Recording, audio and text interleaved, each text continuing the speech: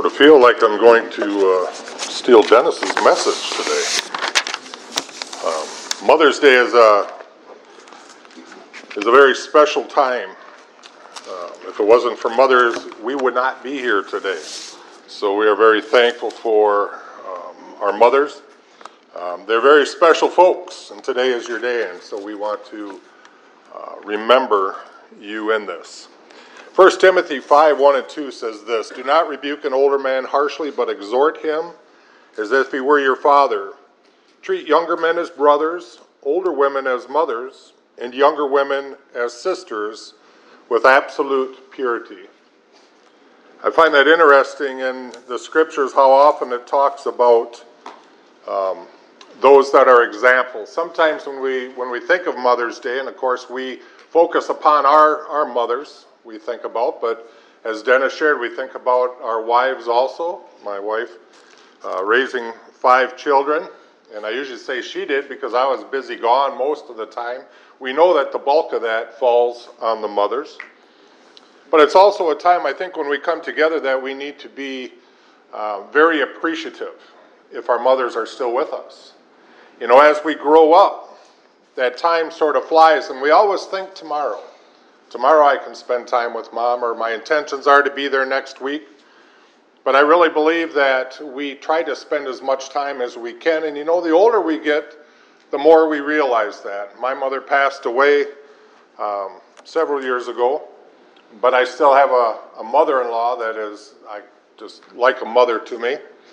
And I've also had in my spiritual walk many ladies that have been sort of a spiritual mother to me. And the Bible tells us true religion is this, to take care of orphans and widows.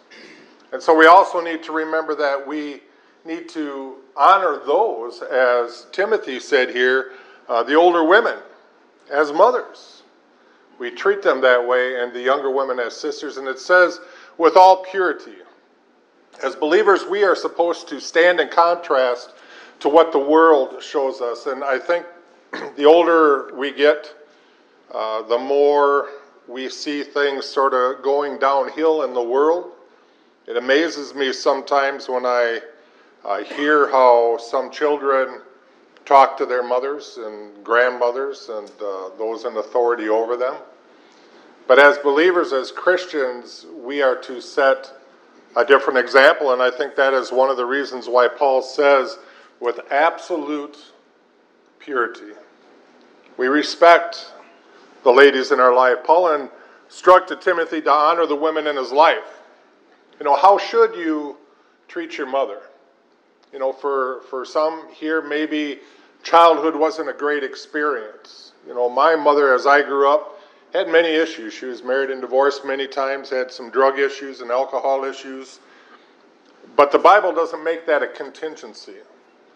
The Bible says, honor your mother and your father.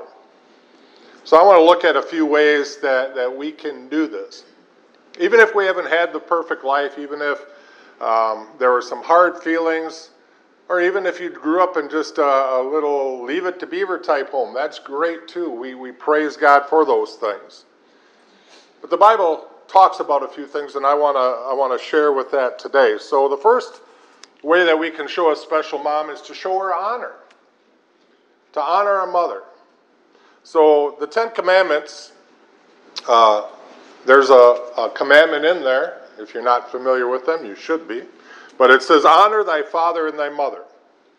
And it's the first commandment that is not God centrally focused. So we have no other gods, no idols, don't take the Lord's name in vain, honor the Sabbath, and then honor your mother and father.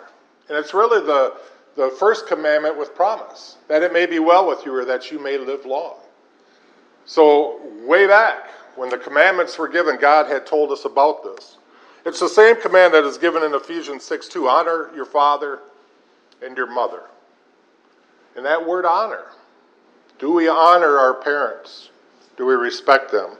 It's the same word that Peter used when instructing husbands and their wives. He says this, 1 Peter 3:7, husbands in the same way live with your wives with understanding of their weaker nature, yet showing them honor as co-heirs of the grace of life, so that your prayers will not be hindered. We see that as husbands, if we honor our wives, the mothers of our children, it says there's a promise there too that our prayers may not be hindered. When we fail to obey God's word, there's something that comes in between us and God. We talked about that with unforgiveness last week, but really any place where we read in the scriptures and we choose not to obey it, there's something that hinders us. And right here in Peter, he's talking about hindered prayer. So we honor our mother and father. It's the same word that's also talked about those in leadership in the church that are worthy of double honor. It's an important thing to have. Honor in the Greek word is translated time. It's where we get our word time. And so when we think about honoring somebody, how do we show them that? Well, we spend time with them. Now, I know we're in a busy world, and when Julie and I were back in our child-rearing days, life goes by fast, doesn't it? A lot of us that sit here, we know life goes by fast. And our intentions are always the next day. Or we're just too busy with the kids, we're too busy with this. And when we do get time to rest, well, we want to spend time with ourselves, doing something maybe I want to do. And all of a sudden, the days turn into weeks, the week turns into months, months turn into years. And pretty soon, maybe our loved one goes home. And we can think and maybe regret at some point, saying, oh, I wish I would have spent more time. I wish I would have spent more time with them. Mothers have poured themselves into us, as Dennis had said. I'm not sure how many diapers you change in a day, quite a few. But now multiply that times weeks, and it gets to be quite a bit. How many meals does our mother fix for us in a lifetime? As Dennis shared, how many worrisome nights? I know I gave my mother and grandmother lots of worrisome nights. They really pour themselves into us. We get the little bruises and the little sores, and they're there to take care of them. Dad usually says, you're tough, get over it, you'll be okay. But Mom says, come here. And she hugs and holds and fixes and patches. Mothers will take that scribbled crayon, Picasso, and hang it on the fridge proudly. Our mothers have invested a lot of time into us. And so before you get too old or before that time is gone, I want to encourage you to spend time with your mother if you still can. And again, as I talk to the church, I often say, as true religion is to also spend time with our widows or with those that don't have the family. We want to remember them and give them the honor due because they also had put in their dues, and even though the situation may not be where they have a lot of that, we can remember them also. So there's a lot of gifts you can give on Mother's Day. Mother's Day, I think I listened last night on the news for a blurb, and I can't remember how many millions or whatever dollars are spent on Mother's Day. There's a lot of gifts that we can do. But the greatest gift that you can ever give a mother, or even give one another, is that of time. Mother Teresa had said that in the world there's many people that are dying for a piece of food. But she said that there are many more who are dying for a little love. There is no substitute for spending time with a loved one. So honor your mother or grandmother or the women that God has put into your life and spend time with them. The second way is to help her out. So as I said, when we were growing up, our mothers helped us out a lot. My mom used to sit at the table and help me with homework. My grandma would do the same thing. Spent a lot of time just helping me with whatever it was that needed to be done. We have our youngest boy who's still, he's a hard worker, and he's trying to figure things out in life, just exactly what he wants to do and where he wants to go. And my comment usually is, he should be old enough to know. But Mom says, I'm going to help him. I'm going to help him find these things. I'll make some calls for him. I'll do some of the legwork for him, because that's what mothers do. So we want to help her out. 1 Timothy 5 gives guidelines for taking care of the physical needs of widows in the church. So it's not just our mothers, but it's also taking care, especially of those of the household of faith.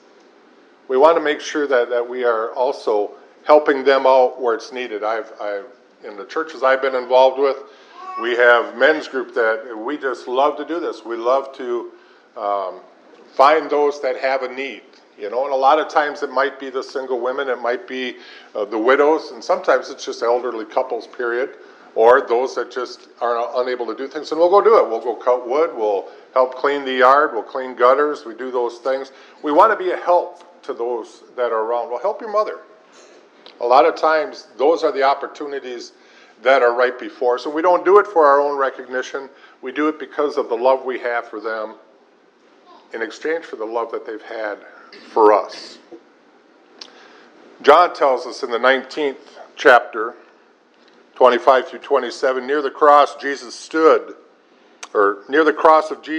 his mother's sister Mary, the wife of Clopas, and Mary Magdalene. And when Jesus saw his mother there, and the disciple whom he had loved standing nearby, he said to his mother, Dear woman, here is your son. And to the disciple, here is your mother. From that time on, this disciple took her into his home. Jesus is dying on the cross for the sins of the world at this very point. I mean, I like to try to put myself in people's positions, and you really can't with God, but he's hanging upon the cross. He's got the weight of the sins of the world upon him, but he's not too busy to make sure that his mama's needs are taken care of. And so he looks down from this cross as he's dying, and his mom is probably crying, and what an anguishing position for a mother to be into, watching her child die. But he sees her needs, and he wants to make sure that those are met. So for you to neglect mother's needs, you got to top the cross, because Jesus was there, and he said, I want my mother taken care of. Give mom your honor. We meet her needs. And the last way I really want to talk about today is to really hear her out. There's something about listening to people. And early on in my life and early on in my ministry, I was never a very good listener. I like to talk, so it's probably why I am where I'm at. But I like to talk, but I was never a good listener. And a lot of times I would find myself, when people were talking, instead of really listening to what they would say, and I'm not just saying hearing what they would say, because I'd hear what they say, but in listening is a lot different than hearing. We'll talk about that someday. I was always trying to formulate what my answer was going to be, or how I was going to continue this discussion, so I wasn't really listening. Well, I think the most important gifts, or one of the most important gifts for mankind, but especially our mothers, is to listen to them. I want you to think of how often your parents listened to you, your mother listened to you. You'd come home from school and you had something that was going, and mom might be right in the middle of cooking dinner or cleaning, or right in the middle of something else, but she would take time or make time to listen to you. Do we really listen to what our parents have to say? We need to hear her out. I found this little list, and I thought it was sort of humorous, because there's so much truth in these things when people write and share, because we have these things in common. But it says, my mother taught me religion, because when I spilled grape juice on the carpet, she instructed, you better pray that stain will come out of the carpet. My mother taught me logic from her decisive words, because I said so, that's why. My mother taught me foresight. Make sure you wear clean underwear in case you have an accident. My mom and my grandma used to tell me that all the time. Make sure you wear clean underwear when you go out, because if you have a car accident. Okay. My mother taught me irony. Keep laughing and I'll give you something to cry about. My mother taught me stamina. You'll sit here, young man, until you're finished with that spinach. My mother taught me weather. Looks like a tornado went through your room. My mother taught me the circle of life. I brought you into this world, and I can take you out. My mother taught me behavior modification. Stop acting like your father. My mother taught me envy. There are millions of less fortunate children in this world who don't have a wonderful mom like you do. Our mothers can teach us a lot of things.